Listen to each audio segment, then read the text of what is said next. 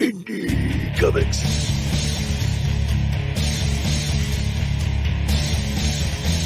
Indie Comics.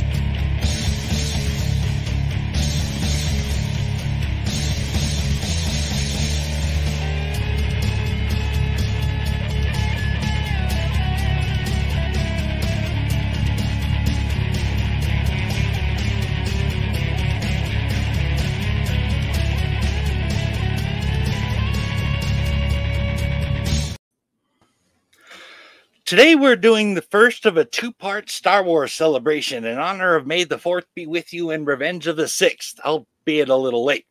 In this first episode, Steve and I are going to dive into 2016's Rogue One, a Star Wars story. And next week we'll be back for part 2 where we'll cover the Andor series on Disney+. It has been some time since we did anything Star Wars, and that's a shame. So I'm really excited to get back into this one. And there's a whole lot to unpack with this 134-minute movie. But before we do you have any opening thoughts on the film, Steve? Sure, a few things. I'll openly admit that I'm not a fan of most of the films that have come out under the Disney Star Wars banner. I have a long list of criticisms when it comes to the sequel trilogy as one example. But all that said, Rogue One is easily the best of the Disney era films, and it's the only one that I'll go back to again and again. This film found its own identity in the Star Wars galaxy as a war movie in space, setting itself apart from the samurai-inspired epics with the Jedi or space westerns like Mando. So even though this movie covered some of the same ground that the Dark Forces video game did in the old expanded universe, this movie executes it well enough that I honestly can live with that. But why don't we get into Rogue One, Mike? I do not know that parts of Rogue One were in a video game before. I think I'd like to hear about the points you're talking about there. I will also add that while admitting to not knowing what happens in Dark Forces, I have to wonder if the story of acquiring the plans in Dark Forces was expounded upon quite so thoroughly as it was in Rogue One and Andor especially. But as you said, let's get into Rogue One's pre-production and writing stages. Disney's decision to expand the Star Wars film franchise, starting with Rogue One, a Star Wars story, was actually influenced by the Marvel Cinematic Universe, which Disney has owned since December 31st, 2009. But the influence is slim, if you ask me. The MCU has franchises within franchises that all add to an overall story, whereas the Star Wars story films are individual films that only serve to tell backstory. Either way, I loved the idea of using the stories within the opening crawls of the films, and I was all kinds of behind it when I heard what they were planning on doing, especially after watching Rogue One, which is to this day one of my favorite Star Wars entries. Of the Star Wars movies that Disney has put out since they acquired Lucasfilm, Rogue One, in my opinion, is the greatest among them. George Lucas loved Rogue One so much that director Gareth Edwards posted this on his Twitter feed. It was the most important review to me. He's kind of like a god. I will take that conversation to my grave. His opinion means the world to me. But I believe all of this got started not long after Disney purchased Lucasfilm, didn't it, Steve? That's right. I need to preface what I'm going to cover with the fact that Rogue One addresses a question that was already answered in the previous Lucasfilm canon. And that question is, how did the rebels get a hold of the Death Star plans in the first movie to begin with? And that is a fair question, of course, and there is a story in that. But the original answer was Karl Katarn and Jan Ors stole them from the Empire in the original Dark Forces game. Cassian Andor is certainly a different name. But it is my guess that Jyn Erso is in fact a play on Jan Ors. So it would seem to me that there was at least an acknowledgement of the Dark Forces game. Would you agree with that? It certainly looks that way. Jyn Erso probably is loosely based on Jan Ors, who was a supporting character in Dark Forces from 1995. The names are extremely similar. Their story roles are not too far apart either, and they're both involved with retrieving the Death Star plans. Given all that, I think it's likely that at least some of the writers were aware of Jan Ors and incorporated elements of her character into Jyn Erso. It's even possible that Cassian was a slight nod to Kyle Katarn, now that I think about it. They play similar roles, at least in the sense that they're both rebel agents who have a complicated relationship with the female lead and a complicated past as well. That said, they're both very different characters in practice. Kyle later became a Jedi, and Cassian is a much darker character in any respect. But I wouldn't rule out the two characters being rooted in a similar concept from the start. However, when Disney purchased Lucasfilm, they preemptively decided to decanonize everything except for the original 6 Lucas movies and the Clone Wars TV show. it's still a decision I have huge problems with because they ditched a Star Wars galaxy that was largely well written and consistent just to make it easier on Disney to sell new content. We've also seen expanded universe content recycled in pieces here and there, and in most cases, it wasn't used nearly as well as it was before. But that's neither here nor there. I mean, I'm mainly pointing all this out because the decanonization of the expanded universe opened the door for Rogue One to be made. And honestly, I would say that Rogue One is the only film to date that justifies Disney's original stated intent behind wiping the slate clean. By that, I mean that Disney had claimed to want to free creators to tell new stories without worrying about what happened in previous stories. Had they not cleared away the EU, Rogue One would be contradicting what happened in Dark Forces. At the same time, I think Rogue One tells a great Star Wars story in its own right, and it does so with real heart and cleverness. So this is the one Star Wars project that truly does fulfill Disney's early mandate about cleaning the field so that great new stories could be told. You know, I must admit, I know almost nothing about the expanded universe Star Wars content of Star Wars, and I've only played a couple of the Star Wars video games. I played Star Wars Battlefront on the PS2, which actually just confused the hell out of me. You basically just let you wander around anywhere. I played Star Wars The Force Unleashed 2 on the PS3, and that's actually only one of the Star Wars games I ever beat, actually. So Disney removing all of that didn't affect me, as all I really knew were the 6 films and the Clone Wars movie and the series. Honestly, when I did get around to wanting to read the expanded universe stuff, it was after Disney had acquired Lucasfilm. And as you pointed out, none of that was canon anymore. So I just never bothered to get into it. All of that to say, I cannot comment much on the expanded universe. However, I would like to know exactly what things were taken for Rogue One from Dark Forces. Could you elaborate on that a bit? Sure. Though I will say that I like the Force Unleashed games quite a bit. I mean, Starkiller was a really cool character. Anyway, Dark Forces was a first-person shooter series that was set during the time of the Rebellion. The game was first released in 1995 for PC and Macintosh, and then the following year for the PS1. This was around the time when first-person shooter games were really starting to first take off. This was the era of Doom and Wolfenstein 3D and classic FPSs like that. The first Dark Forces game was very much Wolfenstein in space. You'd go and shoot stormtroopers, explore Imperial bases, solve puzzles to open doors, the usual Wolfenstein things.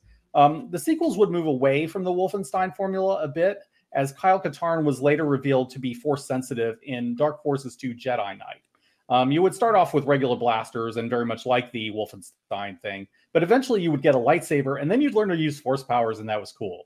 This ended up being such a successful move, in fact, that the series changed its name to Jedi Knight ever since then. So the games would also end up having more direct ties to the Legends canon, featuring appearance from characters like Luke Skywalker and even Mara Jade. As for the Rogue One connection, I mean, there's honestly not much to tell there. The mission to steal the Death Star plans is only the first mission of the game. You explore the Imperial base, you shoot up everybody, you steal the plans, and you leave, and that's it.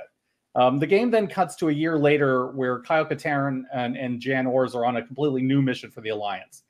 And this is honestly why I'm not really bent out of shape about retelling the story with new characters, even though I prefer the expanded universe as a whole. The Death Star plans are just kind of a footnote for Kyle Katarn's story, whereas in this movie, it's a huge part of the history of the rebellion, and it has massive stakes for the heroes. I will add one small note of interest, though. The Dark Troopers that we see in Rogue One and later on in The Mandalorian are based on a similar project in Dark Forces. They're even called Dark Troopers in the game, and Kyle Katarn has to investigate what they are and where they came from. I think it's safe to say that this is another idea that the movie lifts from the game. If you ask me, I know what a huge fan Gareth Edwards is of the franchise. And with all the nods, homages, and Easter eggs that he put in the film, I think Dark Forces was definitely acknowledged in Rogue One in a couple of ways, like you mentioned.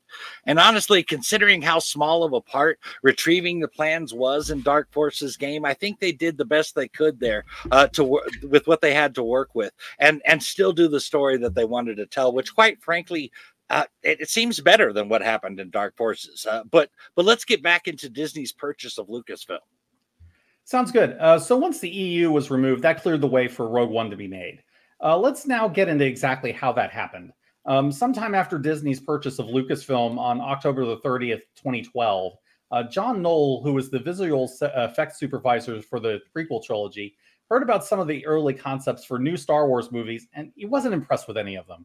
Understandably, he began developing his ideas for the film and started talking it up to fellow ILM employees, refining the story into a 30-minute pitch. So people at ILM liked it so much that he was encouraged to bring it to Kathleen Kennedy, who was the new president of Lucasfilm at the time. She loved the pitch, and the movie was put into production.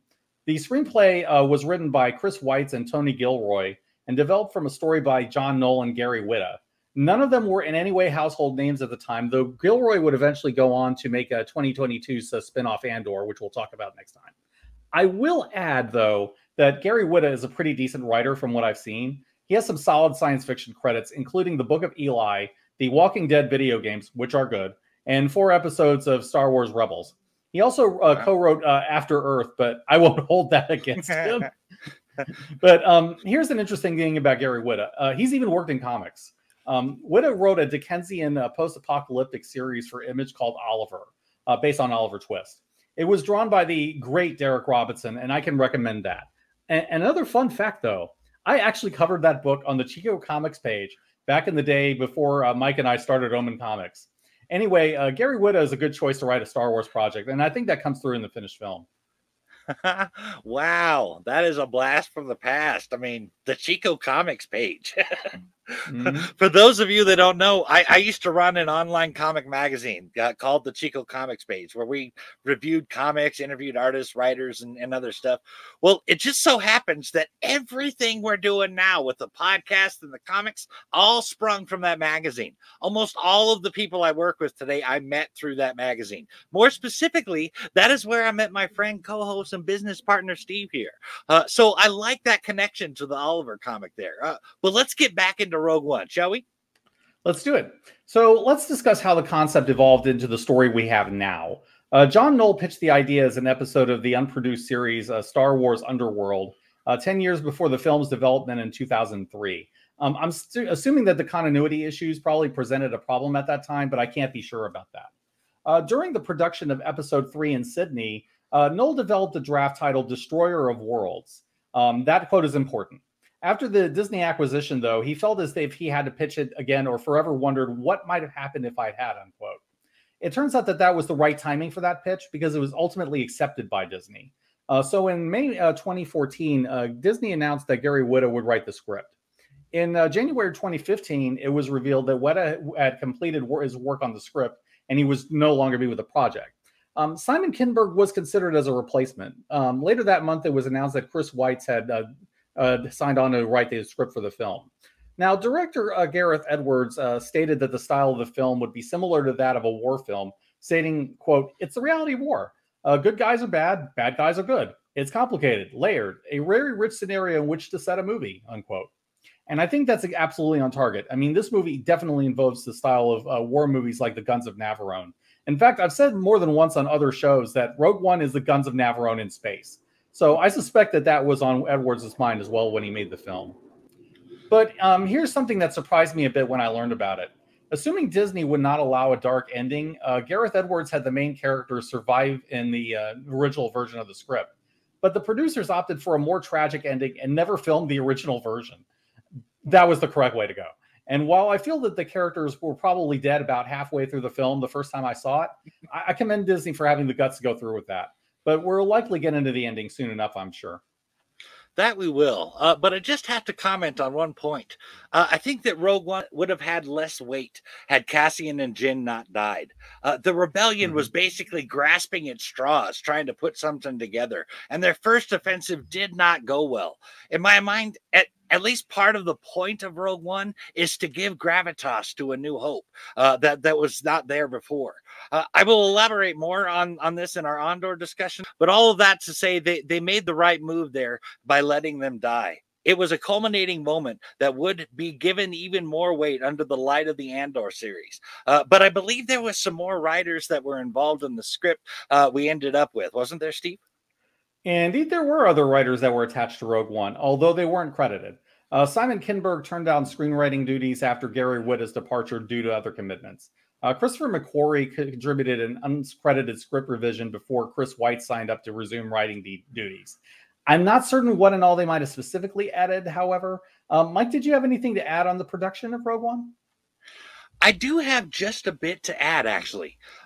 In May 2016, reports emerged that Rogue One would undergo 5 weeks of reshoots, with Tony Gilroy writing additional scenes, especially on the third act, as well as acting as a second unit director under Edwards. One of the scenes that was added during the reshoots was where Darth Vader slaughters the rebels. This was added on just 2.5 months before the film was released. With input from Edwards, Gilroy oversaw the edit and additional photography of the film, which tackled several issues, including the ending.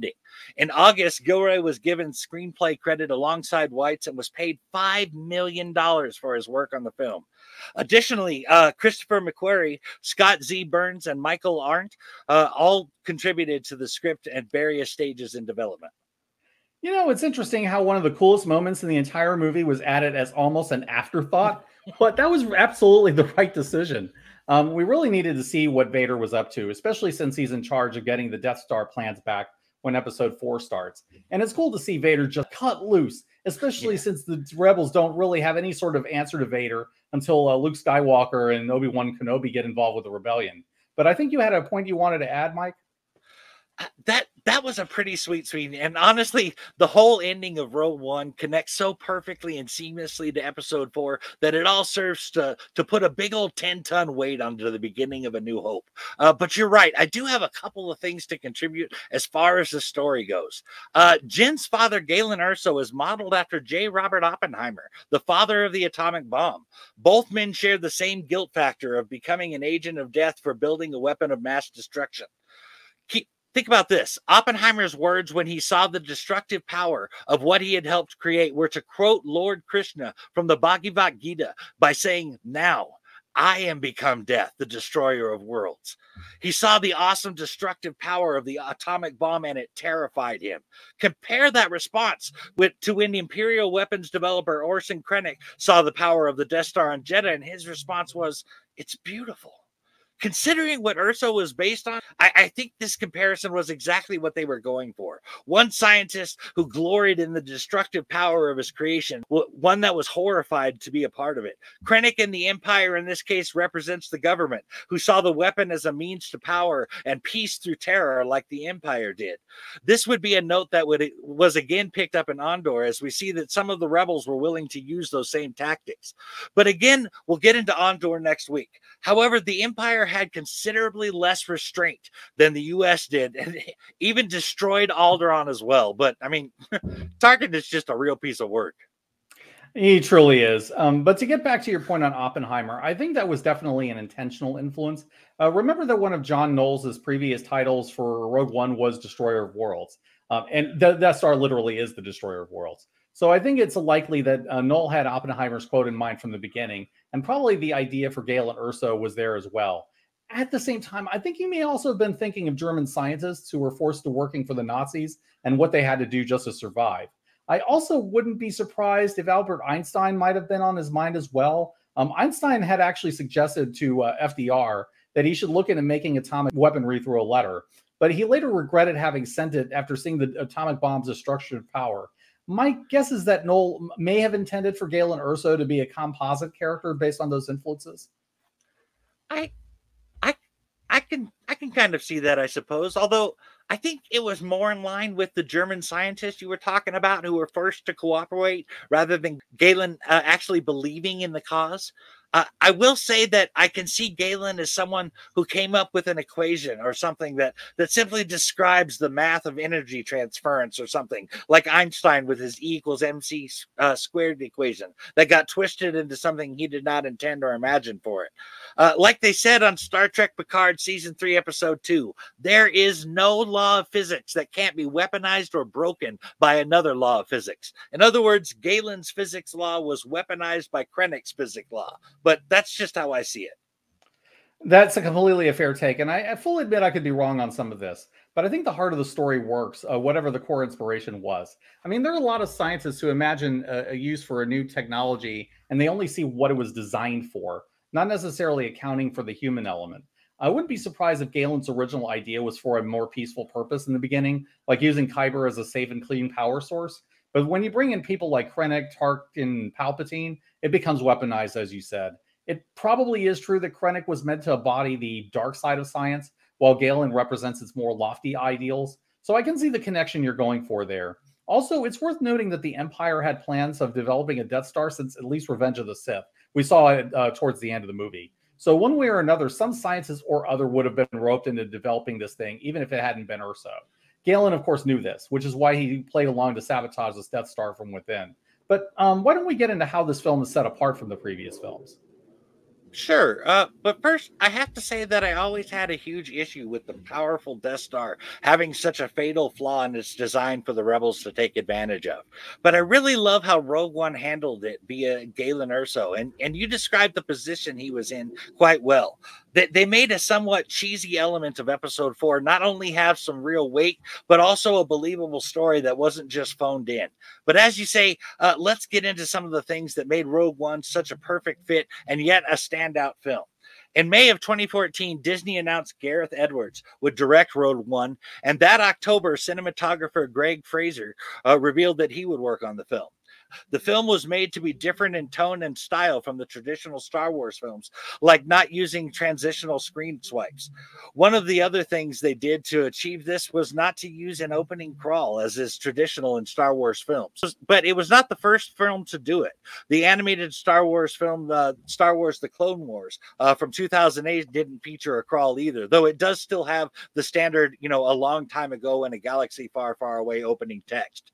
But there were actually multiple reasons for Rogue One not having an opening crawl. The first and foremost reason is, according to Gareth Edwards in a 2017 interview, we knew from the start that John Williams would not be available for the film. The opening crawl decision was made before we started filming. Gary Whitta actually wrote one in the first draft. You'll have to pester him for it. I do believe that the opening crawl words were actually floating out there in space somewhere. We just have to fund NASA well enough so that their deep space telescopes can find them. Let's crowdfund it. Make that happen. A few fans reached out to Gary Whitta on Twitter asking if he would reveal the opening crawl, but he refused, tweeting on his Twitter account, "It's not mine to share. I wrote it, but Lucasfilm owns it."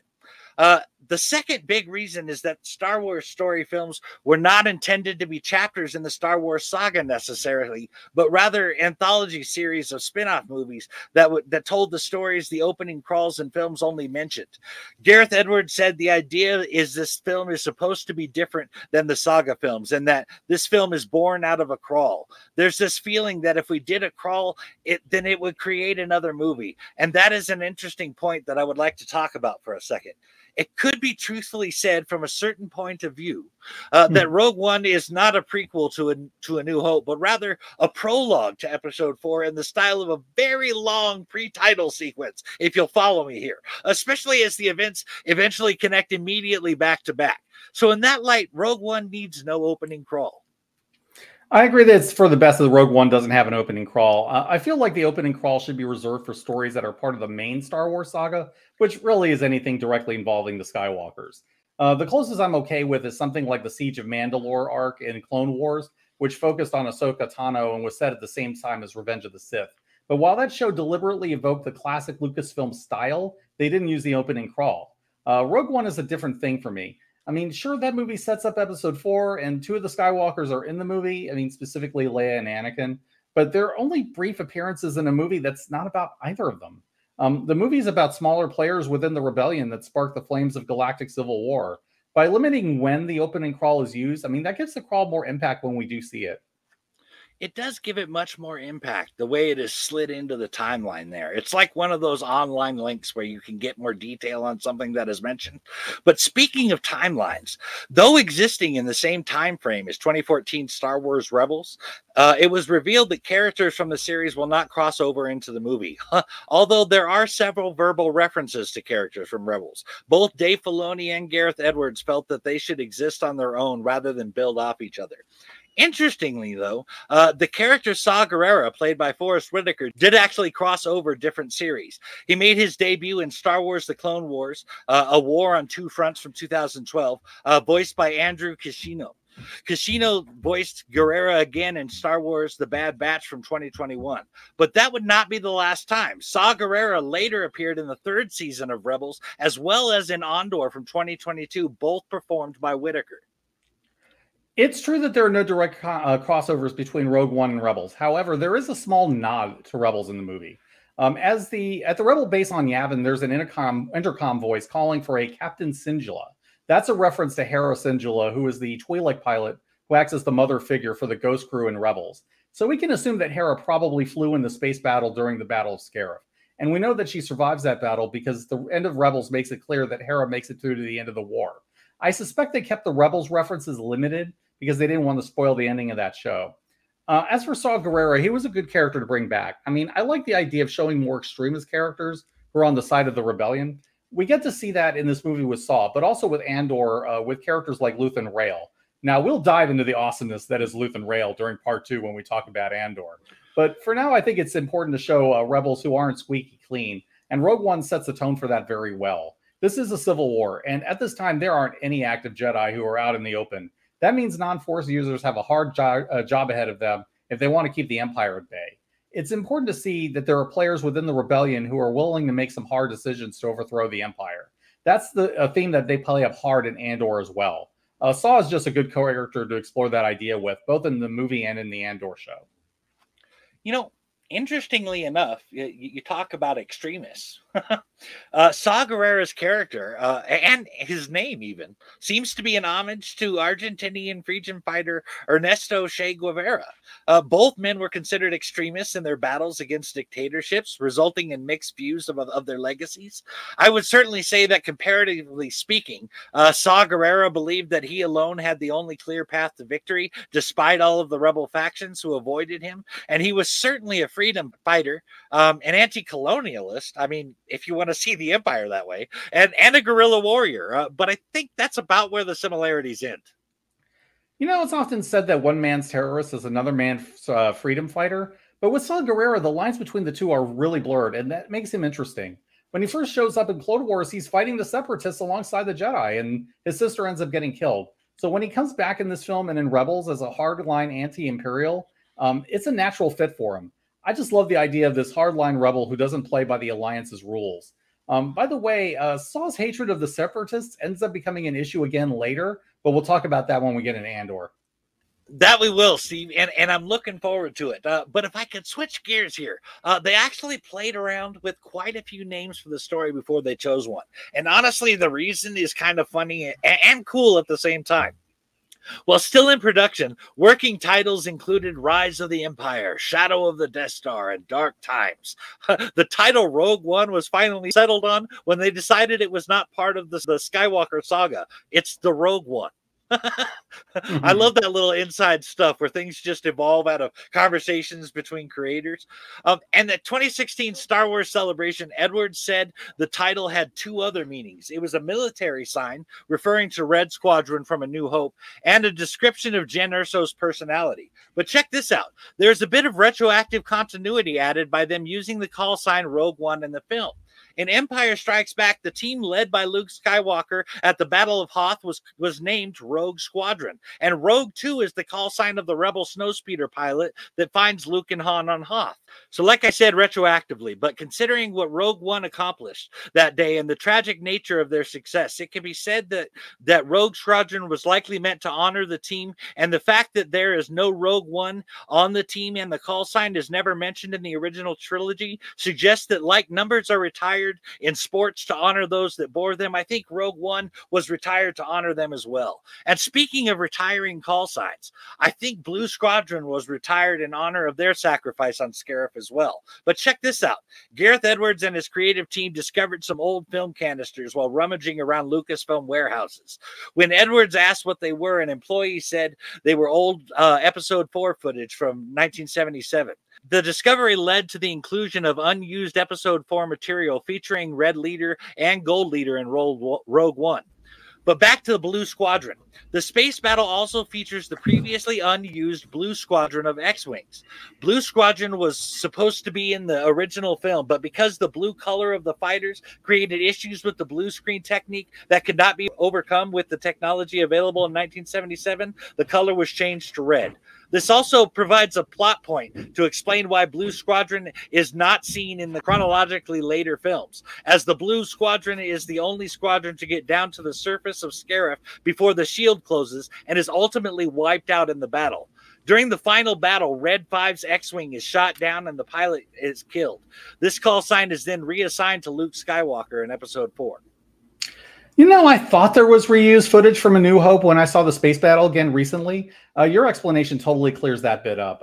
That was a nice little touch by Edwards, and I'm impressed how seamless it feels compared to the rest of the film. Because of that, it feels more like a true prequel to Episode 4 without feeling like it's pandering too much to nostalgia. As for the retcon, what we see is with the Rogue Squadron call sign is one of the best kinds of retcons. It's not the kind of retcon that openly changes things, but the kind that fills in gaps to explain things. It's not a, what you know is wrong sort of thing. We didn't know where the Rogue name came from, and nobody ever really asked. It just sounded cool. But when you insert Rogue One into the tapestry, you realize it's a tribute to the rebels who died on Scarif. It just adds a nice new layer of meaning to what was already there, and that's cool. But speaking of Scarif, I think you had some points you wanted to add, Mike? There are a couple of points I want to add, but first, let me agree with you that this is the best way to retcon anything. Rather than change things, simply add another layer to what is already there. But onto the points I wanted to add. The Death Star plans are kept in a secure facility on planet Scarif. The name Scarif bears a striking similarity to the acronym SCIF, a sensitive compartmented information facility. A SCIF is a secure facility used to store sensitive and classified data. But while that is an incredibly apropos, it is not actually where director Gareth Edwards got the name from. Gareth Edwards said that he came up with the name Scarif after ordering a coffee at Starbucks shop, and the barista misspelled Gareth's name as Scarith on the cup. I thought that was totally random. I mean, what would it have been called if he had not gone to Starbucks that day? but anyway, here's one tidbit I thought you might find interesting. The Citadel on planet Scarif, where the Imperial data is stored, is reminiscent of the planet Rakata Prime, which first appeared in the video game Star Wars Knights of the Old Republic from 2003. Oh man, as big of a Knights of the Old Republic fan as I am, I can't believe I missed that connection. Now I need to go back and play the end of the game again. Though since you mentioned the connection to the Rakata homeworld, it's possible that Scarif actually is Rakata Prime, but it was renamed by the Empire. I mean, Rakata Prime is far enough out of the way that the Empire might have used it for one of their facilities. I doubt we'll ever see that question directly addressed, but it's a neat connection. But why don't we talk about the casting process, Mike? That sounds like a great idea, Steve. The main cast consists of Diego Luna as Cassian Andor, Ben Mendelsohn as Orson Krennic, Mads Mikkelsen plays Galen Erso, and actually his older brother is Lars Mikkelsen, provides the voice of Grand Admiral Thrawn in Star Wars Rebels, just as a random side note. Mads Mikkelsen became the first major credited actor to appear in a Star Wars movie with Rogue One, a James Bond movie with Casino Royale, and an MCU movie with Doctor Strange. This record was later matched by Benicio del Toro with James Bond License to Kill, Guardians of the Galaxy, and Star Wars Episode 8, The Last Jedi. The movie also starred Riz Ahmed as Bodhi Rook. Genevieve O'Reilly reprised her role as Mon Mothma, whom she previously played in Star Wars Episode 3, Revenge of the Sith from 2005. And she would reprise her role again in Disney Plus's series Andor. However, all but one of her scenes from Episode 3 were deleted. After voicing Darth Vader in 4 Star Wars films and numerous tie-in projects, James Earl Jones once again returned to voice the character. The latest theatrical release where Jones voiced Darth Vader was in Star Wars Episode 3, Revenge of the Sith, but his most recent voice work was for Star Wars Rebels in 2014. Oh, right. James Earl Jones voiced Vader in Season 2 of Rebels. In that show, he first appeared in the 2-part Siege of Lothal arc, where Vader pretty much manhandles both Kanan Jarrus and Ezra Bridger at the same time. Vader then goes on to show his epic piloting skills as he demolishes the rebels alone in his TIE fighter. It's great. But I can't mention James Earl Jones in Rebels without mentioning Phantom of the Apprentice, where Vader has an epic fight with Ahsoka Tano.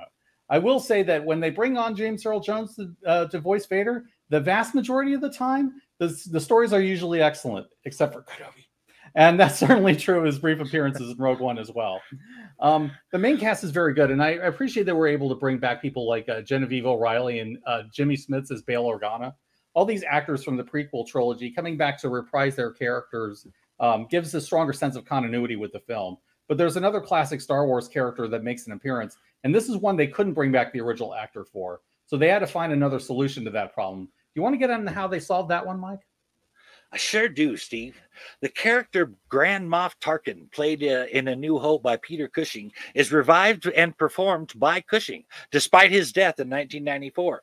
Cushing was resurrected with CGI by Industrial Light and Magic with the blessing of his estate, and actually performed by Guy Henry on set. Henry and Industrial Light and Magic went through hours of old footage from Cushing in order to get all of his facial mannerisms right. Henry then performed the role on set while wearing head-mounted cameras that recorded his facial movements. ILM then replaced his face with a digital mask of Cushing. As luck would have it, a face cast of Cushing made for Top Secret from 1984 had recently been found in an archive, which was of great use in this process. Cushing received a with special recognition to Peter Cushing honorable mention in the credits. Similarly, with the blessing of Carrie Fisher, the character of young Princess Leia has a brief cameo, and they recreated her facial features with CGI as well. While Leia was physically performed by Ingrid Dila. Carrie Fisher passed away over the week after the film's release in the United States. She was able to see the film before her death and reportedly squealed with joy at seeing the younger version of herself at the end of the movie. I'm amazed that the CGI performances are as good as they are in this film. They later improved on their deepfakery with Luke and the Mandalorian, but Rogue One was an important step in getting there. Tarkin and Leia are both key players in Episode 4, and they do have to be represented in some way. They found an actor who was able to capture Peter Cushing's voice very well, and I appreciated that they were able to make Tarkin work in the film. The CGI work is still noticeable in this movie, and I have a feeling it's not going to age that well in the long term, but it was an important step in making the process better, and I think that they probably did the best work they could have at the time it was made. You know, CGI work is growing by leaps and bounds these days, especially as filmmakers have transitioned over to digital filmmaking. I think CGI is one of those things that will evolve on such a scale that every 10 years, the past work will be cringeworthy at times. But alas, that is ultimately for the better. But if I could, I would like to talk about a few of the cast members specifically. Donnie Yen of Ip Man fame played Guardian of the Wilds Chirrut Imwe. That he is one of the Guardians of the Wilds is a key point, as the Wilds were part of the 1974 draft of Star Wars called The Star Wars from the Journal of the Wills. The Wills were wise beings who narrated the Star Wars saga to their pupils, explaining it as having happened a long time ago in a galaxy far, far away. This flashback format was ultimately deemed unnecessary and abandoned. There is a consensus among fans that the Wills are the species that Yoda belonged to, but this has never actually been confirmed. That would actually prove really interesting if the Wills come up in The Mandalorian. But that callback to the old draft was not the only one either. Cassian mentions the Guardians of the Wills when speaking with Jyn on Jeddah before the attack on the hover tank. Also, more on topic to Donnie Yen, my understanding of the original concept of the Force was that it was something that we acquired from others. And on that note, Chirrut says, "May the Force of others be with you," which seems to directly call back to that old idea. But this is unfortunately an idea that seems to have been left sitting in Rogue One. Yeah, the Wills is a concept that gets alluded to, but not much is done with it. I think Lucas even wrote a draft for a possible sequel that ended up making reference to the Wills, but that got dropped too. Might be for the best in the case of Rogue One, since the Force is not really the focus of the story. It just adds something really cool to Chirrut's character. But speaking of Chirrut Imwe, I think you had some background on him you wanted to share, Mike? I do, Steve. Donnie Yen's character, Chirrut, is based on Zato Ichi, the protagonist of the Japanese film franchise that ran from 1962 to 1979, and two later films in 1989 and another one in 2010. But Donnie Yen was not the only one up for the role. The studio was also eyeing Jet Li. Yen was, of course, approached first because of his salary of $4 million compared to Li's salary of $10 million. To gauge his interest and as a secondary plan, director Gareth Edwards also offered him the role of Baze. Yen expressed interest in playing Chirrut, but was hesitant in accepting it because it required him to be away in London for 5 months. However, Yen asked his son if he would mind if Daddy was away for 5 months making the Star Wars movie, and because his son loves Star Wars and comics, he had no problem with his dad doing that at all. In fact, his son even bugged him about doing it until Yen's reluctance was finally worn down. I thought this bit was funny. Donnie Yen's son told him that he was finally cool when he got the part. But on the creative side, it was apparently Donnie Yen's idea to make Chirrut blind, and I think it really made the character a lot cooler than he would have been otherwise. But Yen was not the only actor talked into the role by his kids. Jian Wen, who played Baze Malbus, did so because his kids told him that he needed to because the character was a hero. Chirrut Imwe is easily my favorite character in this movie, and so much of that is Donnie Yen. I'm glad that you picked up on the Zatoichi connection, because I wanted to dive in that a little. In fact, I've actually gone and watched some of the Zatoichi series because it's been referenced so often in Star Wars, and I can, as you can see, I have the actual DVD of this. But moving on, in fact, the Zatoichi and the idea of the blind swordsman comes back a lot in a different Star Wars projects. It's most obvious with Kanan Jarrus in Rebels. At one point, Kanan is blinded and he has to use the Force to see. But Kanan's not the first one to do this. Foresight is a very well-established power, going back at least to Kreia and Knights of the Old Republic too. I mean, Kreia was mostly blind as well, but spoilers for a decades-old game, she was also a Sith Lord who preferred to use Foresight. The interesting thing is that Kreia considered normal sight to be a distraction compared to what she could see through the Force, because what she saw through the Force was better. As she described it, quote, "When one relies on sight to perceive the world, it is like trying to stare at the galaxy through a crack in the door. You must learn to see crude matter for what it is, for the veil to be lifted." Unquote. I think it's likely the same way for people like Kanan or Chirrut, even if they didn't have Kreia's mastery of the Force to guide them. Even though Chirrut is blind, he can see more clearly than a sighted person because of his connection to the Force. I must confess to my first experience with a blind swordsman being 1989's Blind Fury, starring Rutger Hauer. So I'm not all that familiar with Zatoichi. However, I have seen my fair share of blind martial artists since then. They base their sight on hearing and touch and that same kind of sixth sense that we all have that allows us to like feel when someone enters the room or notice when something's just not quite right. But they have harnessed and focused that sense, their intuition and reflexes, to a much sharper degree. As far as the Force goes, Yoda took it one step further than saying that your physical eyes are but a partial view, when he said that your eyes can actually deceive you. But in the Force, they see things like Michael Nero does, as they are, connected. No, more than connected, bound together. Yoda says that energy both surrounds us and binds us. In that light, you could see how the Force of others could project their intentions. And when connected to the Force, that could be sensed. I'm reminded of Qui-Gon talking to Anakin's mom about Anakin being able to see things before they happen, and that's why the Jedi appear to have such quick reflexes. Without the Force, one can only react to a movement already in motion, whereas with the Force, you can act before the movement. But this is just me trying to find the science of it all. What do you think of that, Steve? Before I get into that, I just want to mention as an aside that Blind Fury was also inspired by Zatoichi. I mean, that series has inspired a lot of different blind swordsmen over the years. As to how it works, it's certainly possible that that might be right. In A New Hope, when he's wearing the blast helmet, Luke learns to operate without sight, reaching out with his feelings. So he's able to sense the remote shooting at him, and he can react on instinct to deflect the blaster bolts. I think it's partly Force precognition and partly the Force user being able to sense patterns of energy and how they're connected. This is what I think that Obi-Wan meant when he told Luke that it's partly controlled, but that the Force also guides his actions. This ability seems to be a very basic thing that Jedi younglings learn, since we see Yoda teaching children in much the same way that Obi-Wan does with Luke. So it's completely plausible for Chirrut to be able to learn this as well. Also, interestingly enough, Chirrut is the closest thing to a Jedi that we get in this movie. I mean, there's no question that he's Force sensitive on a very basic level. He can see through the Force, he can use it to guide his martial arts, and he can use the Force to avoid being hit by blaster fire. But the way they play this is clever. Chirrut is not a Jedi. He's a warrior monk. They're embracing a different kind of Eastern tradition from the typical samurai motif, and it works. As presented here, the Guardians of the Wills are more like a Shaolin-type monastic order devoted to the light side of the Force. It might be that Yoda or members of his people established that order, but as we see with Chirrut and Baze, the Guardians accept humans into their membership. It might even be that Force sensitives that weren't accepted as Jedi could have found a place among the Guardians.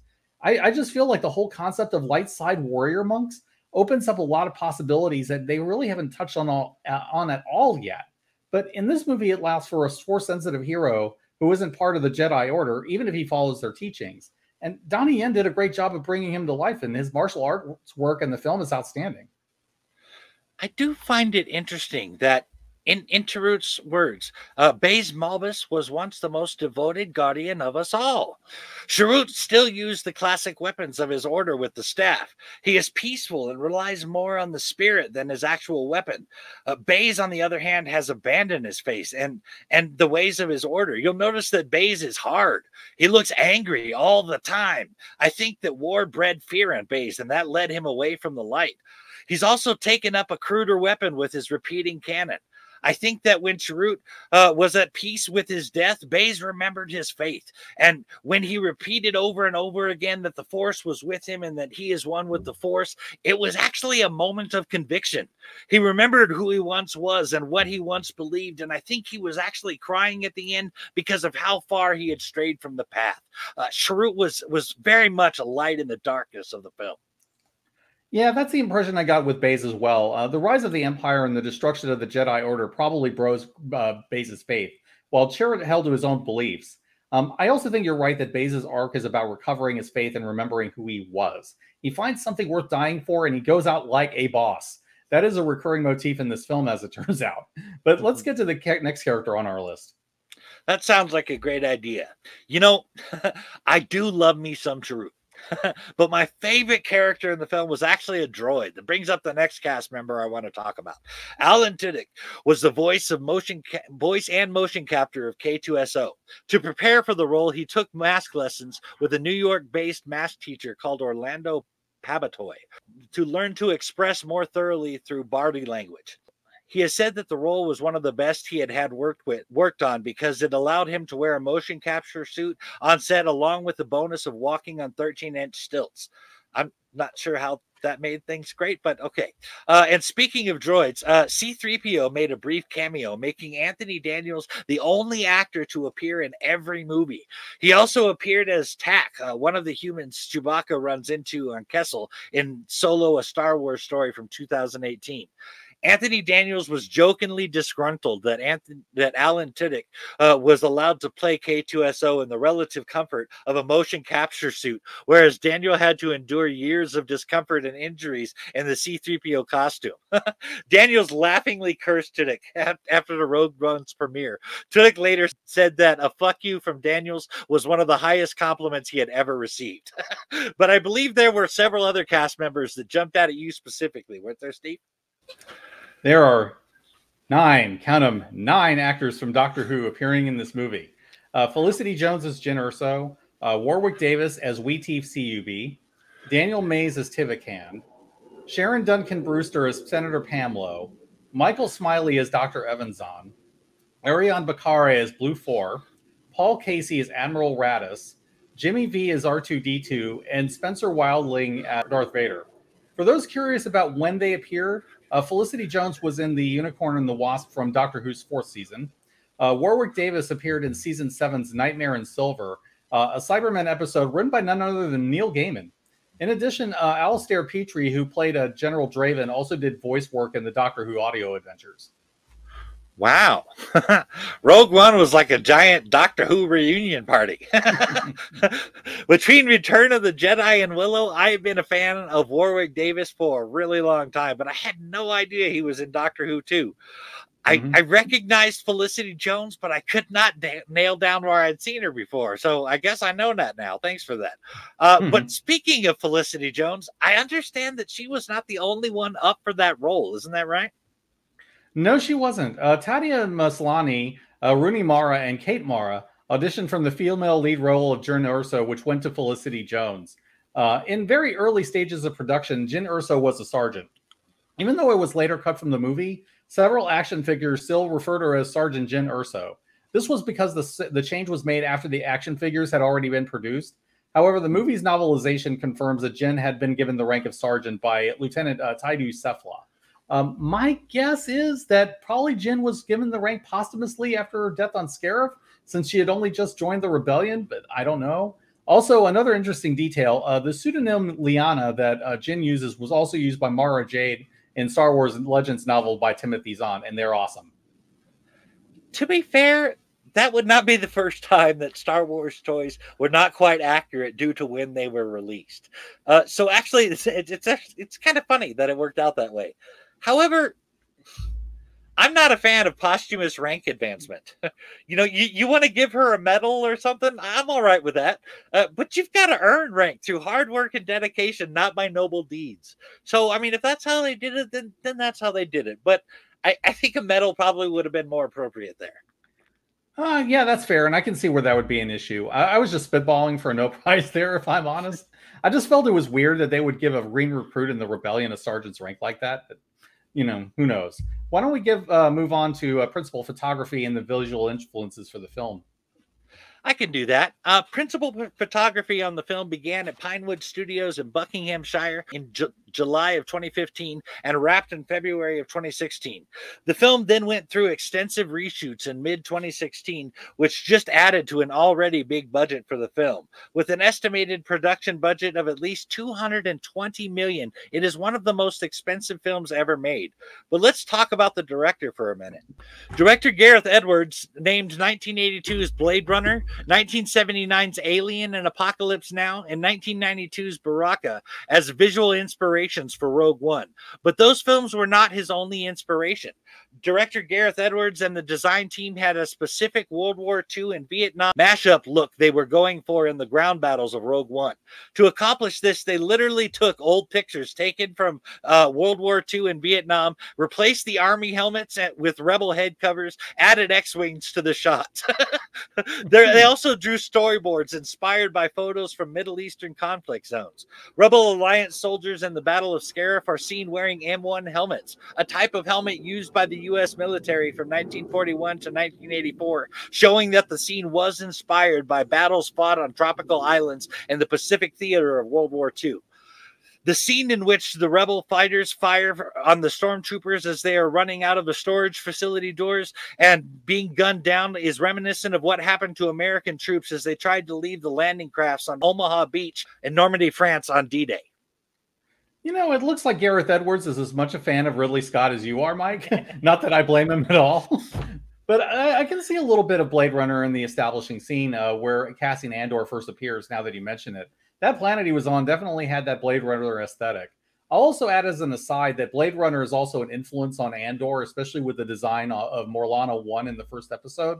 But getting back to Rogue One, the Apocalypse Now influence also shows with the Battle of Scarif.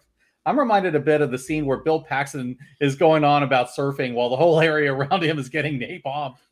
The Vietnam War movie influence really works when talking about a tropical planet like Scarif. At the same time, those influences aren't too obvious if you're not looking for them. But I think there were other production elements that you wanted to mention. There are some things I wanted to point out because they show what a huge fanboy Edwards is. Rogue One is a distinctly Star Wars film in the spirit of the original trilogy, and it sets and costumes and everything. This was painstakingly worked on to create this effect. Director Gareth Edwards instructed the art department to only use elements that would have been available in 1977 to get the movie to look contemporary with Star Wars Episode 4. The flight control animations, for example, had to be kept as simple as possible, resisting the urge to make them too flashy. According to David Crossman, some of the costumes used in the original trilogy were reused here. Talk about authenticity. The Rebel base at Yavin 4 features several full-size cardboard cutouts of X-Wings and Y-Wing fighters, using the same technique of filling out the hangar as A New Hope did in 1977. Darth Vader's appearance in this film is meticulously patterned after his look in A New Hope. While Vader's chest plate is uncovered in 1980's The Empire Strikes Back and in 1983's Return of the Jedi, his costume initially had its Sith robes draped over his shield, as well as red lenses in the eye holes of the mask.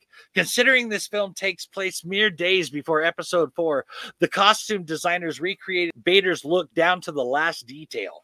Last but not least, and this one you'd have to be a major Star Wars fan to even catch, but there was even an observance of location, so to speak, to add to the feel of the aesthetic of the film. Episode 4 features one shot of the main hero standing outside the Yavin 4 temple. Although the temple itself was a matte painting, the actors in the foreground, including various rebels and their transports, were filmed at Cardigan Sheds in Bedfordshire, England. The Rogue One crew returned to the same location to film not only exteriors, but this time also to recreate the interior of the Rebel base there. But it was not just the sets. When Jyn and Cassian are walking through the crowded streets of Jeddah, they bump into two guys, and where one of them says, "Hey, you just watch yourself." Those are Dr. Evazan and Panda Baba, or Walrus Man, from the cantina scene in A New Hope, where Obi-Wan Kenobi cuts off Baba's arm when he makes a move on Luke. The line Baba says is lifted directly from that scene. I remember those guys, and honestly, that was one of the few times where I cringed a little bit. There are references in this movie that are cool and weren't too distracting or off-putting. The small reference to Hera Syndulla in the Rebel base was cool, for instance, but I felt like these two guys from the Mos Eisley Cantina were kind of randomly dropped in that scene on Jeddah just for the nostalgia. That didn't really work so well for me. They would have had to have made a narrow escape out of Jeddah before the city got blasted into ash. But everything else you mentioned was really cool, and I appreciate getting everything from A New Hope right. I like that they went out of their way to recreate the Yavin base, and they did a great job of recreating it. But speaking of classic elements, let's talk a bit about Vader's castle and what was involved in making it. Hell yeah. Darth Vader is first shown living in a castle-like fortress on an active volcano on Mustafar. This is important and ties back to Episode 3 from 2005, where Anakin was last seen on Mustafar after fighting Obi-Wan. This seems to suggest that the planet maintained its strategic position even after the Clone Wars. But the location of Vader's castle is based on an unused concept created by Ralph McQuarrie. Sometime between Episode 4 and Episode 5 was developed.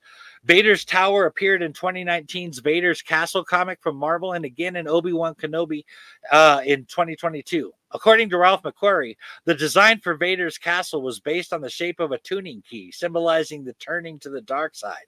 The Jeddah Temple was also based on the same shape, but it was colored white as opposed to the castle's black. Another interesting thing about that first time we see Vader in Rogue One is that he is in a Bacta tank, like the one we see Luke uses in Empire Strikes Back after being wounded by the Wampa. This is a nod to Vader's history in the extended universe, actually, where it's known that he repeatedly spends an extended periods of time in the Bacta tanks in hopes that it will repair the damage done to his lungs from the lava on Mustafar, as he despises having to rely on a mask to breathe. Yeah, I really love the idea that Vader would set his castle on the same planet that destroyed Anakin Skywalker. Now, probably a lot of people would ask why Vader would want to live on a planet that is a direct reminder of everything he lost.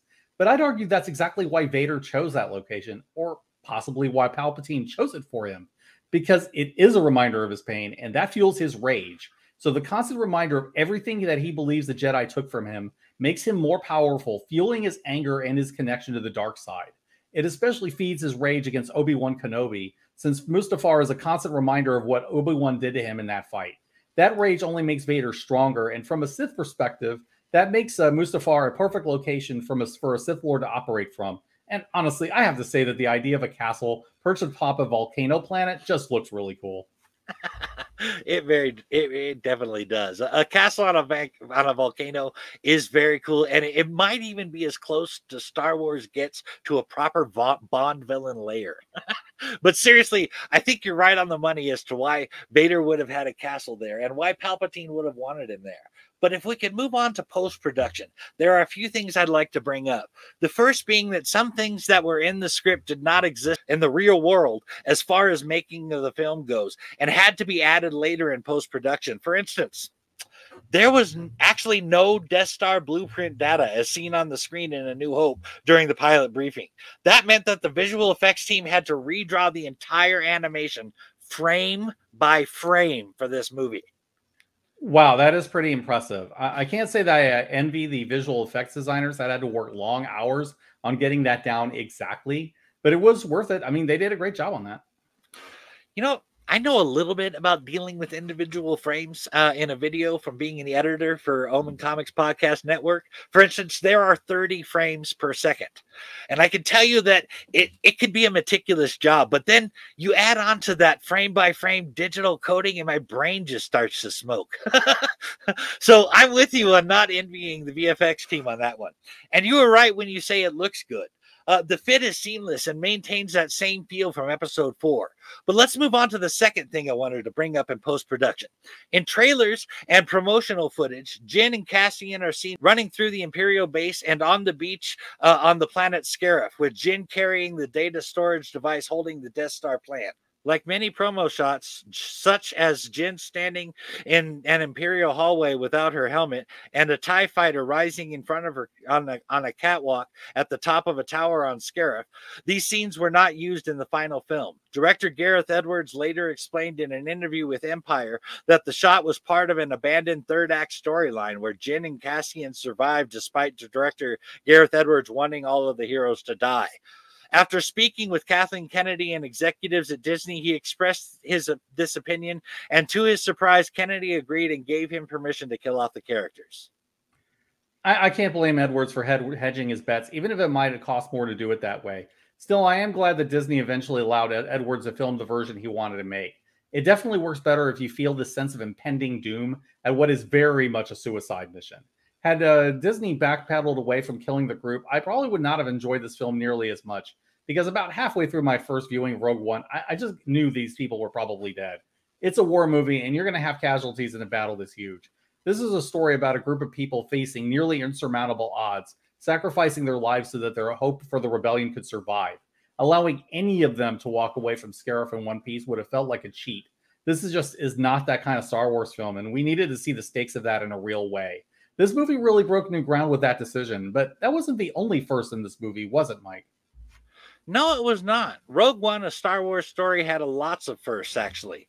For starters, it was the first movie to introduce each new location with on-screen captions added in post-production. Well, except for two, the ring planet that Krennic finds Galen Erso on, and Mustafar.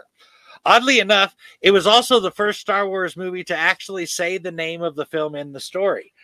This is the first Star Wars film in which no one mentions the name Skywalker. It's also the first and so far only Star Wars film without any transition swipes. I thought this one was a little odd. Rogue One is the first Star Wars film where the protagonist in the story doesn't use a lightsaber. In fact, there's not a single lightsaber duel in the film or even a green, blue, or light side lightsabers represented. You only see Vader's red saber as he kills the rebels. Also, a Jedi had been at least one of the protagonists in every film before Rogue One. Also, like Star Wars version of the Reservoir Dogs, Rogue One is the only Star Wars movie where basically everyone dies at the end. Right, and that sells the whole war movie and space flavor of the movie. And as we mentioned before, the closest thing to a Jedi in this movie is Chirrut Imwe, who is a warrior monk rather than a samurai, and he uses a staff. I'll also add that there's no reason for the Skywalker name to be brought up at all.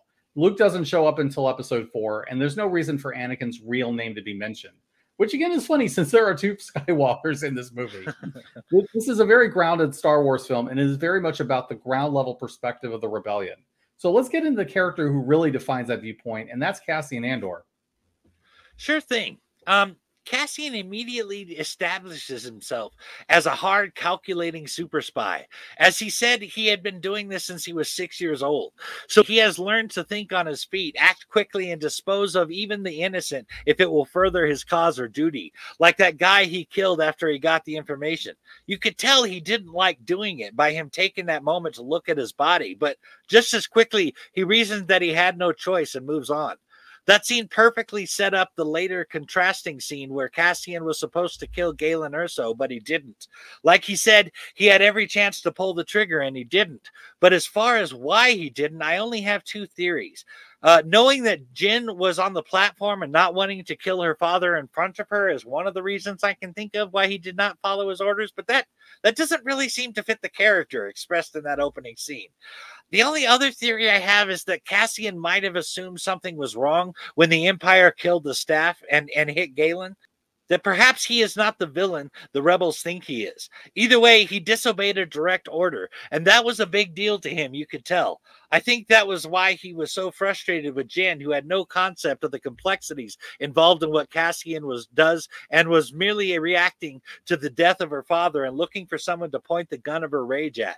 And speaking of complexities, perhaps it was a combination of factors that made Cassian not kill Urso. I really like the way Cassian put it. What do you know? We don't all have the luxury of deciding when and where we want to care about something. Suddenly, the rebellion is real for you. Some of us live it. I have been in this fight since I was 6 years old. You're not the only one who has lost everything. Some of us just decided to do something about it.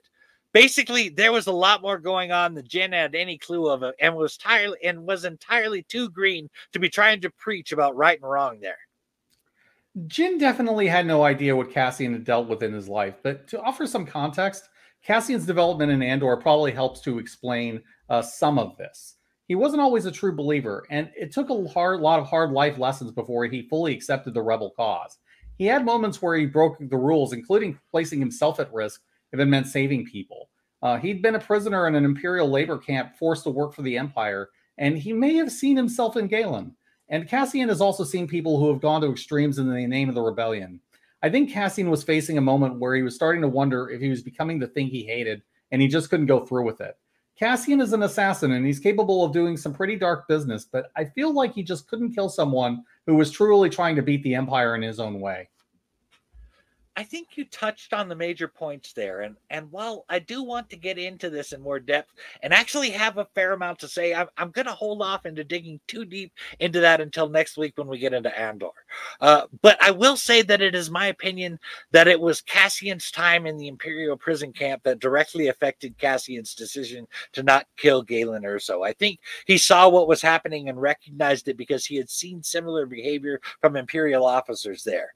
But on to the next thing I wanted to bring up. Saw Gerrera asked Jin if she was fine with the Empire's flag reigning across the universe, and I found Jin's response interesting. She said it's not a problem if you don't look up. That seems to imply that if you just mind your business and don't cause trouble, the Empire isn't a concern. I mean, if you think about it, Jeddah was a war zone because the populace took issue with the Empire raiding the Temple of the Wills for kyber crystals. A totally understandable reaction, but I bring it up because they tested the Death Star's weapon on Jeddah. It was a military target. Up until the time when Tarkin destroyed Alderaan, I think their targets were all military ones. Leia seemed genuinely shocked when Tarkin destroyed Alderaan. If it had been typical behavior, I think her response would have been different. All of that to say, though, that perhaps life was not as bad as the Rebel Alliance or Saw Gerrera might have you believe. Like, for a simple guy like myself that does podcasts and writes comics and generally avoids political discussion or action, I might get along fine in the Empire if the Empire was in control, is the impression that I'm getting. Not that I'm saying the rebels were wrong either. The fears they were fighting against eventually came true once the Empire had a planet killer in their arsenal. But it does seem to suggest a kind of peace is what the Empire was going for, albeit one enforced by terror. That was an important realization for me. I had heard the Empire talk of peace, but I always wondered what they meant by that, considering the tyranny and coldness of the Empire. But I think I get it now. Basically, with some exceptions, don't start none, there won't be none, seems to be a way to survive. That's probably a way that a lot of people looked at the Empire in the early days of the rebellion. That echoes the kinds of beliefs that people like Uncle Owen had in A New Hope. You know, just mind your own business and there won't be any trouble. And to a certain extent, there is some truth to that. At the same time, the Empire is never going to be content until it's either crushed everyone beneath its heel or it's overthrown. You can only invade that kind of dictatorial rule for so long. I think Jin realizes this when Jeddah is destroyed and then Saw and Galen are killed. Cassian learns a similar lesson in the first season of Andor, and I think that's what prompts him to join the rebellion as well. And that leads me to a point I've wanted to make for a while. I've always had a problem with Palpatine and Tarkin's whole ideology of ruling through fear and building super weapons. This is a large part of the reason why I tend to prefer less conventional Imperial leaders like Thrawn, who recognize the weakness of this approach. What we see in Rogue One is a failure of Sith ideology. because the Death Star is such a terrible weapon that it scares people into resistance against the Empire. If you know you could lose your entire planet if someone steps even slightly out of line, it's easier to muster up the courage to resist, because it's either die in resistance or die waiting for this thing to kill you.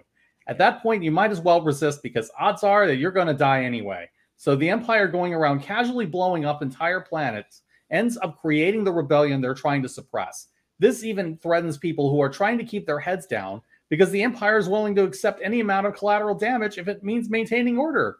You could get wiped out along with your planet just by being in the wrong place at the wrong time, and there is no keeping your head down from that. That's going to inspire rebellion from a lot of people who might otherwise do nothing, just because they have no other choice. In the end, the Death Star had to be destroyed, whatever it took to do it. The longer this thing exists, the more innocent people potentially get wiped out by the Empire. The rebels had no other alternative other than to do what they did, and Jin recognizes that by the end of the film. You're right about Jen seeing that by the end. She said it quite well when she asked, "What chance do we have? What choice do we have? The time to fight is now." You also laid out pretty well the position that the rebellion is put in there, and it is all the Empire's fault. That is something that those who rule by fear never seem to understand. Desperation can make even the most cowardly of people stand up and take a swing.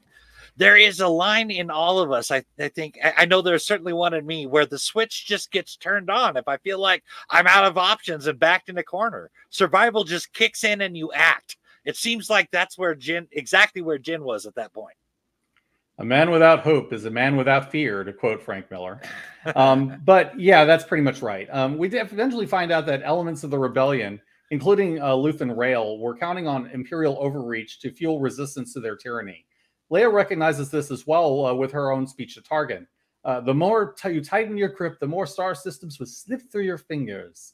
The rebel leaders saw the fatal flaw in the Empire's entire approach, and if I'm honest, with the Sith's belief system in general. In the end, the rebellion was able to leverage that weakness into a victory, though not without a lot of sacrifice. But why don't we move on?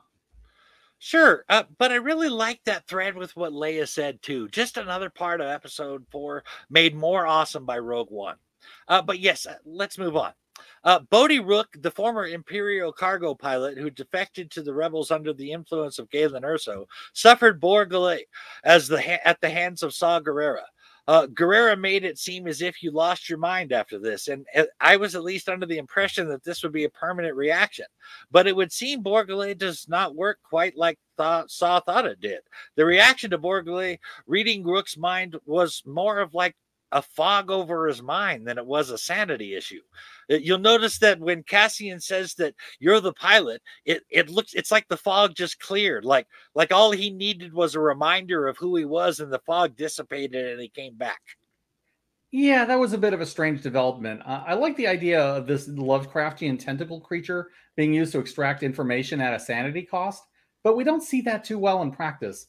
Still, it does kind of show you how far Saw is willing to go to destroy the Empire, which I think might have been the real point. I suppose that it does show how far he's willing to go to destroy the Empire.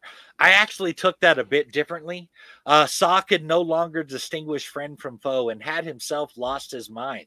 Notice the difference in how he talks and acts in Rogue One compared to how he was in Andor.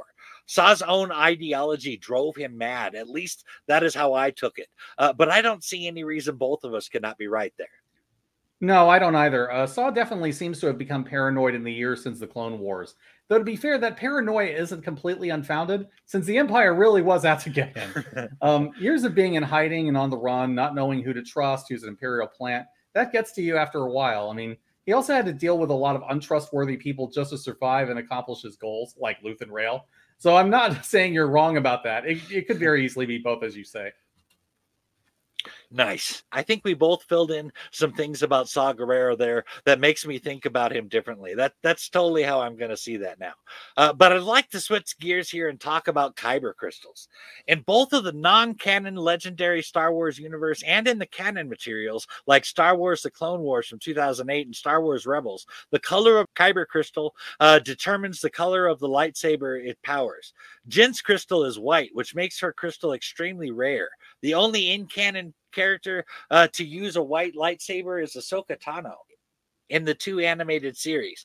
When Jyn is searching for the Death Star plans in the vault, she reads off Dark Saber. The Dark Saber is an energy sword akin to a lightsaber created by the first Mandalorian Jedi. It has been seen in Star Wars, The Clone Wars, and most recently in The Mandalorian. But the Dark Saber's kyber crystal is black and unlike any other color of kyber crystal. Considering that kyber crystals choose their owner, I think that says something about the first Mandalorian Jedi, Itari Vizsla. I don't know anything about him, but he must have been an extremely unique individual to be both the only Mandalorian Jedi and to have had a black kyber crystal choose him. But that little rabbit hole aside, the idea of kyber crystals originated in early drafts of Episode 4 by George Lucas and was first mentioned in Alan Dean Foster novel Splinter of the Mind's Eye. That book is particularly relevant because it was the first original Star Wars novel released after Episode 4 premiered. In the novel, which was based on Lucas's ideas for a possible sequel, the kyber crystal was an artifact that gave a Jedi immense power over the Force. Chirrut stated the strongest stars have hearts of kyber. As kyber crystals are revealed to be used as fuel for the Death Star, it makes the station's name quite appropriate. I don't know where the idea that the Death Star drew power from kyber crystals came from, but it makes sense. It also sounds like something Palpatine would do. There's something truly horrible in the idea of using the source of Jedi lightsabers to power a planet-killing weapon of mass destruction. As for lightsaber and crystal colors, that's something we've seen some inconsistency on. In the original canon, it used to be that different kinds of Jedi would use different lightsaber colors. The traditional blue is the color of the Jedi Guardians, who focus on saber combat, while green is the color of the Jedi Consulars, who specialize more in diplomacy and force mastery. Since you mentioned Ahsoka, she began with blue sabers, and it made sense that she would if she were a Jedi Guardian.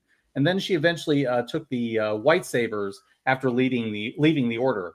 It's a detail that tends to be overlooked now, but I like the idea that lightsaber colors have a meaning behind them and denotes a Jedi's role. Anyway, we do eventually see how Jedi receive their crystals in a Clone Wars episode, where a group of Jedi Padawans go to the planet Elam to a place called the Crystal Cave. Though we know that they were mining on Jedha as a major source of their kyber, I would imagine that the Empire was probably doing some heavy kyber mining on Elam as well. They were mined from Elam, from what I understand, but really it was from anywhere they could find kyber crystals.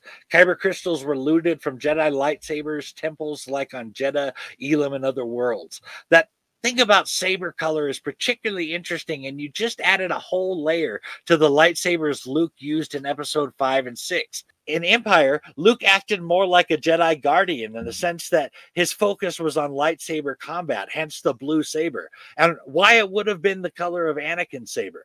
But in Return of the Jedi, Luke has taken on a much more diplomatic approach, and his focus. I'm thinking about how he dealt with Jabba the Hutt specifically, and his focus is more on the Force. So in that way, he was like a Jedi consular, hence the green saber.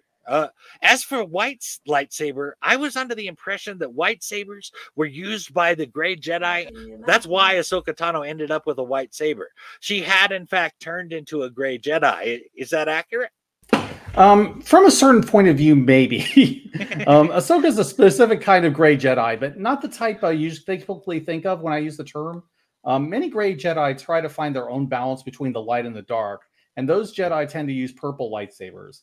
In general, I tend to associate purple sabers with characters who lean light side, but have a strong element of darkness in them.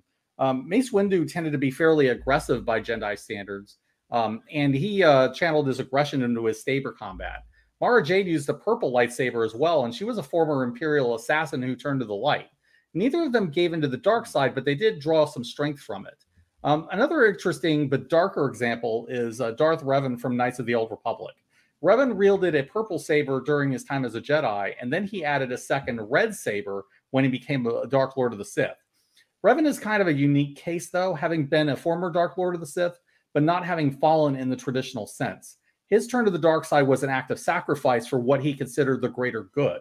He did horrible things to win the Mandalorian Wars, and then later on when he ruled the Sith Empire. But Revan also saved the galaxy twice. First by defeating the Mandalorians when the Jedi Council wouldn't lift a finger to help, and then later when Revan ended the Jedi Civil War by defeating his apprentice Darth Malak. Revan's violet and red sabers embody the two contrasting sides of his character. the savior and the conqueror, the unconventional hero and the ruthless tactician. There are book covers after that of an older Revan that returned to the light, and he's shown with a green lightsaber. But all in all, I feel like the purple saber is most reflective of who Revan is and his complex character. He's more like a gray Sith, if that makes sense, finding balance between the light and the dark within himself.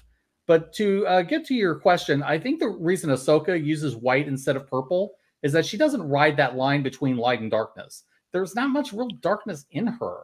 She's for the most part a Jedi at heart. Ahsoka just disagrees with the rigid orthodoxy of the Jedi Council, and she wants to help the downtrodden and those ignored by the system. I mean, she's neither Jedi nor Sith, having rejected both points of view. Dave Filoni even said at one point that Ahsoka's sabers are white because, quote, she's not a Jedi and she's not evil, unquote. So I'd consider her a great Jedi, just an unusual one. If Ahsoka is anything, I think she's closest to embodying the ideals of Qui-Gon Jinn. She just took a step that he never did.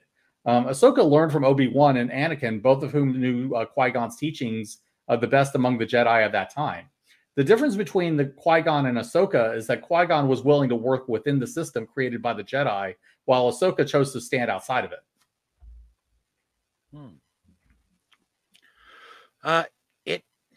It almost sounds like there really is no actual gray. Like there has to be a slant to it. You're either a gray Jedi or a gray Sith. I mean, even Ahsoka, who rejected the Jedi Council and the teachings of the Sith, is still considered a Jedi because she's a good person. There were still lines that she would not cross. But with Revan, you get a gray as well, but he's willing to do what must be done regardless of morality, and for that, he is a Sith. But honestly, Mace Windu seems to do more than just additionally embrace the darker side. As we saw in his treatment of Palpatine, Windu was ready to kill him, willing to do what must be done regardless of morality, which seems to make him a gray Sith. Yet he is a Jedi Master. I mean, are there any real grays that aren't slanted to one side or the other? Also, we seem to have talked about every lightsaber color but Rey's yellow sabers. What does that say about her? Now, that's an interesting question, but I will say in defense of Mace that he was facing a difficult situation for any Jedi. Palpatine had already killed 3 people in front of him, and Mace had barely fought him into a corner. On top of that, there was no way that the Senate was going to convict Palpatine if he ever went to trial. His corruption was too deep-rooted in the system by then. Palpatine probably had leverage against most of the Senate by that point, and I wouldn't even be shocked if he had dirt on them. So Mace was facing a choice of breaking the Jedi Code by killing him, possibly saving the Republic, or do the legal thing while Palpatine likely walks away to do even more damage. That's a huge decision, and I don't envy anyone who'd have to make that call. All that said, I agree that the minute he goes through with executing a defeated opponent, he's no longer a Jedi at that point. I see. That actually does clear things up a bit. I can certainly appreciate his position, and I can't say that killing him would not have crossed my mind. It would have been better for everyone to end the oppression of the Sith and to restore peace to the galaxy. Well, everyone but Mace Windu. So for all intents and purposes in his heart, he died a gray Sith. But that said, I believe you wanted to elaborate on grays for me. Sure. As for the idea of there being truly balanced grays, the closest I can think of is Jolie Vindo from Knights of the Old Republic. He walked away from the Jedi Order because he disagreed with the Council's view about attachments. He married a woman who turned to the dark side when the Sith Lord Exar Kun rose to power, and Jolie was forced to kill his wife during the Great Sith War. But even after that, his belief on attachments were hugely unorthodox and against the teachings of the Council. As Jolie put it, love doesn't lead to the dark side. Passion can lead to rage and fear and can be controlled, but passion is not the same thing as love. Controlling your passions while being in love, that's what they should teach you to beware. But love itself will save you, not condemn you. So I always got the impression that Jolie lost faith in the Council because he felt that their teaching had failed him and his wife, though he never said so explicitly. Regardless, Jolie left the Jedi Order and he went into a self-imposed exile, helping others while following his own path. Jolie was more inclined to bend the rules than someone like Ahsoka was, but he was also strongly opposed to the Sith. He was a bit more gray than Ahsoka, but they have a lot in common too. But let's turn back to your question on yellow sabers. Rey creates a yellow saber at the end of Rise of Skywalker, and that initially seems like an odd choice. I wasn't sure why she chose yellow at first, but I think I may have an explanation. In the Legends canon, yellow is the color of the Jedi Sentinels, who tend to rely as much on their skills as on the Force. So basically, these are Force users who are enhancing their own natural skills through their perceptions with the Force. And that kind of makes sense for Rey. This is someone who started off as a salvager, and she has an affinity for technology that she gains through the Force. It certainly explains how she's able to fly the Falcon and things like that. So on that basis, yellow is a reasonable choice for Rey. This may be the only time I'll ever say that something in episode 9 makes sense to me, but there you go. Wow. So yellow lightsabers do speak of balance, even if it's not an ideological balance like how gray is traditionally defined. Also, Jolie does sound about as close as you can get to a true gray. I like the infusion of love into his ideology. But this has turned into quite the rabbit hole. So let's switch back into talking about Rogue One. Now, there are several things in this film that fill in some holes in A New Hope. Before the Battle of Scarif, Senator Bail Organa tells Mon Mothma that he's returning to Alderaan. What's interesting about that is that it clears up any doubts as to whether he was on Alderaan when Tarkin destroyed it. Up until this point, it had only been stated in some printed adaptations of A New Hope. Also, the Battle of Scarif itself helps to explain why the Rebel Alliance was only able to muster about 30 starfighters to attack the Death Star, and why they would let Luke, a pilot with no experience in X-Wings, join the attack. The battle severely depletes the Rebel Starfighter Corps, and its leader, General Merrick, is killed in action. Luke is recruited to replace Red 5, who is also killed at Scarif. The battle also adds weight to Luke's admonition to Han that the rebels could use a good pilot like you. You're turning your back on them. I can definitely see what you're saying there. I mean, the movie does connect the dots between the films nicely and adds more connective tissue between the films. I also always had the feeling that Bail Organa was on Alderaan at the time of its destruction. I mean, we never see him in any post-episode 4 stories at all, and that always led me to believe that he died during the explosion. Leia never mentions her father again either, which also hints at Bail's death. Still, it's nice that Rogue One basically confirms this. The movie does a good job of plugging story gaps with the original saga, usually with very small offhand lines or references. But I think there was another moment that you wanted to get into, Mike? There is. Another scene that connects some dots to A New Hope was when Governor Tarkin announces that the Emperor has dissolved the council permanently and that all territories are directly controlled by regional governors. Although the reason for this was never explicitly stated, it is likely that the Emperor did this in direct response to the Battle of Scarif, as this was the first open assault of the Rebel Alliance on the Empire. He probably used it as an excuse to implement some form of martial law throughout the galaxy and rid himself of the last governmental body that stood between himself and absolute power. I think that's very likely the case. We've seen over and over again that Palpatine loves to take advantage of acts of rebellion to tighten his grip on power. This has been his MO ever since the Clone Wars began. By this time, Palpatine has been looking for an excuse to wipe away the Senate, and Scarif gives him the political ammunition he needs to do it. So that makes total sense to me. It sounds like we're on the same page there then. Let me bounce this one off you then. There's mention of a secret Imperial technology used by the First Order in The Last Jedi when Jyn looks for the Death Star plans in the Scarif Vault. One of the topics she sees is called hyperspace tracking, revealing that the Empire is doing research on that 34 years before the First Order uses the device that allows them to do that. And speaking of hyperspace, this film confirms through dialogue that the Death Star can travel through hyperspace, though it is never seen entering, within, or emerging from hyperspace. This is very telling of how far into the future Disney was planning with their films if they're planting seeds that early on in their first film. Yeah, the hyperspace tracking was just a small bit that I kind of groaned at, just because I never really cared for the plot point that it foreshadows. Uh, I have a lot of issues with the Last Jedi. Now, the use of hyperdrive has been one of the most inconsistent elements of the Disney films anyway, but since this is not a sequel trilogy episode, I'd rather not go down that rabbit hole. So let's move on with that. In fairness, though, I don't have a problem with the Death Star having a hyperdrive. I'd argue that a hyperdrive would be a necessity if you want to move the station into firing position. I think a hyperdrive was even included in the stats for the Death Star in the West End Star Wars RPG. So this isn't the first time somebody's had that idea. I'm not sure I get the cringing response there. Of all the problems I had with the sequel trilogy, that was not one of them. But as you said, this is not a sequel trilogy episode, so let's move on. You know, you know how Jin recognizes the significant project code named Stardust as her nickname when she is reading through the list of files? Well, she says she knows that is the file because she is Stardust. When I first saw that, I took it as Galen Erso missing his daughter and naming the file that because he was thinking about her or something. But at the beginning of the film, when Krennic has his troopers land, Galen Erso urgently tells his young daughter to go collect her things and adds, "I love you, Stardust." That makes me think that Galen was planting that seed in her all those years ago so that when he sent Saw Gerrera the message about the plans, Jin would know like she did.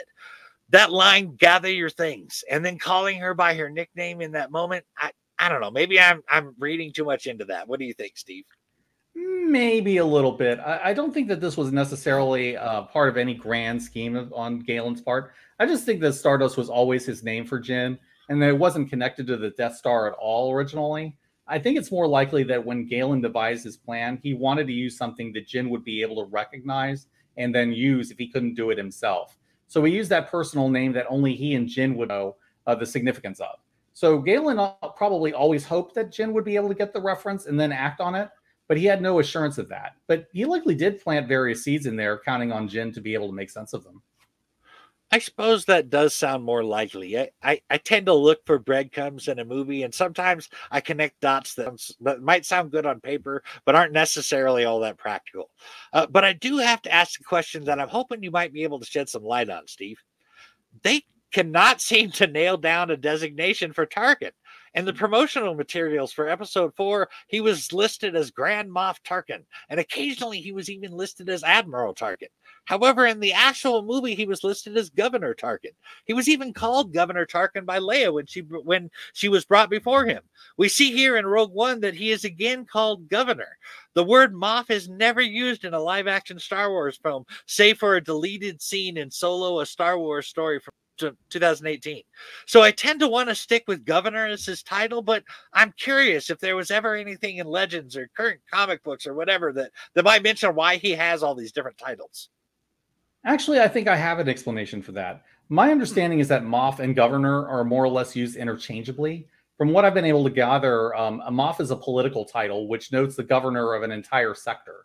A Grand Moff is the governor of a group of sectors. So someone like Moff Gideon, for example, would rule a sector, and then Tarkin as a Grand Moff holds a higher rank than that. But Tarkin also holds a military rank in addition to his rank as governor. Tarkin was a captain in the Republic military during the Clone Wars, so he was a military officer before he took the governorship. So Tarkin's close connection to Palpatine probably allowed him to rise to the ranks quickly, and that's probably why he's listed as an admiral. Likely his rise to power was then accelerated when Palpatine became emperor. I wouldn't even be surprised if his governor titles were given to him directly by Palpatine himself. So it makes sense that Tarkin holds an admiral's rank as well as the rank of Grand Moff. That actually clears things up a lot. I had no idea what a Moff was. And with positions in both the government and in the military, multiple titles makes a lot of sense. So thank you for that. But now we have reached our final thoughts portion of this episode. You know, Rogue One is described as the Star Wars prequel Star Wars fans always wanted, and I have to agree. I personally love Rogue One, and it is the only Star Wars movie that seems to get better and more enjoyable every time I watch it. It also gave me my favorite droid in K2SO. Sorry to all of you R2D2 and C3PO fans out there. But not just K2SO. The whole cast is really good. I would rate Rogue One as a solid 10 out of 10 Star Wars film. But what about you, Steve? What are your final thoughts on the film, and how would you rate it? I would generally agree with that ranking. Rogue One is far away the best of the Disney Star Wars films, and it compares favorably to quite a few even of the Lucas era films. I've talked about a couple of quibbles that I have with Rogue One here and there, but these points are all minor in the scheme of things. There is nothing that gets in the way of my enjoyment of the movie. While Empire Strikes Back is still my favorite Star Wars film, I feel like Rogue One gives it some good competition. As for favorite characters, I have to go with Chirrut Imwe as well as K2SO. K2 is not my favorite droid. That honor goes to HK-47 from the Knights of the Old Republic games, but he's one of the best of the Disney era droids for sure. Oh, Chirrut is definitely up there as far as favorite characters go. As far as K2SO goes, I will take that. The moment where he tells Cassian that there's a fresh one if you mouse off again is still one of my all-time favorite Star Wars moments. But that about wraps up part one of our late Star Wars Day episode for 2023. I have had a blast digging into this, and I can't wait to dive into the Andor series next week. So until then, let me thank our patrons who make this podcast possible. I hope you've had fun hanging out with us today on ORP. I know that Steve and I have had fun making this episode. If you've had fun too, we invite you to share this episode and help us get the word out. For our Spotify listeners, we ask you to please rate our show as well. That can really help to grow our audience. But to all our listeners everywhere, we want to say thank you for listening, and we'll see you in 2 weeks.